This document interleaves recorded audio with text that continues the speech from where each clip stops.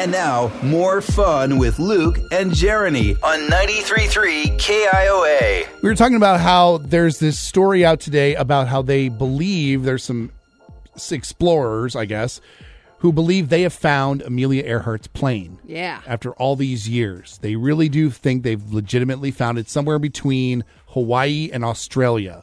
And so they're going to go back in a couple of weeks and they're going to do a dive down to the plane and see if it is in fact the plane that belonged to her.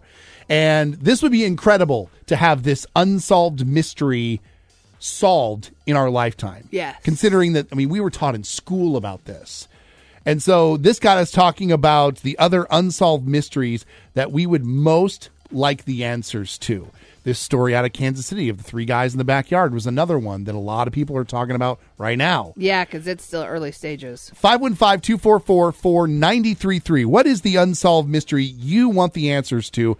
Let's start in Indianola with Beth. Well, this is kind of morbid, but as a long-life resident of Des Moines, the Paperboys, Eugene Martin and Johnny Gosch. Yes. And now as a parent, thinking how that would just be horrific, not actually knowing exactly, or having some closure or, all of that. Yeah. I remember, geez, even as a kid, back when they still put kids' pictures on like milk cartons and stuff. I mean, Eugene and Johnny were everywhere. Yeah. And what a heartbreaking story. And I hope they do eventually figure out what happened to both of them. Yeah, but that's just so nobody can, nobody knows the final answer. It just, it's kind of just mind-blowing that there's not closure. Thanks for calling in today, Beth. Appreciate it. Let's go to Lacona. Talk to Gina. You have an unsolved mystery you'd like to know the answer to? I think today actually marks the 28th year of the disappearance of the news reporter from Mason City. Yeah, Jody Husentrut. Yes. Yes. And they still have not found a body or anything. I know. That is just the weirdest case, too. I don't know that case. Yes. Yeah, she was a news anchor who was I think she was on her way to work one morning and she disappeared and nobody knows what happened. Nope, no body's been found or anything. And I want to say today is the actual date, 28 years ago. Wow, can't believe it's been that long. I know.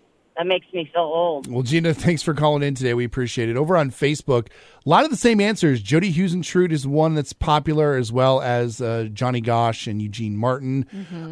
John Benet Ramsey, the same one that you're interested in. That's mine. Colleen Swain also wants to know what happened from there. A couple of the more popular ones, the Jimmy Hoffa one. There's also the JFK assassination, D.B. Cooper. Yeah. I didn't even know anything about D.B. Cooper until maybe 20 years ago. There was a documentary not too long about it that kind of filled in some holes for me because I didn't really know either.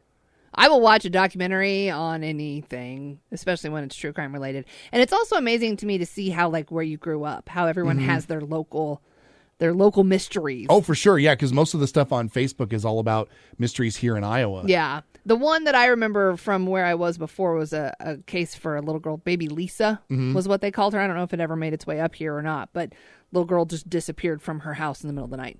They have no idea where she is, how she got out, where she went.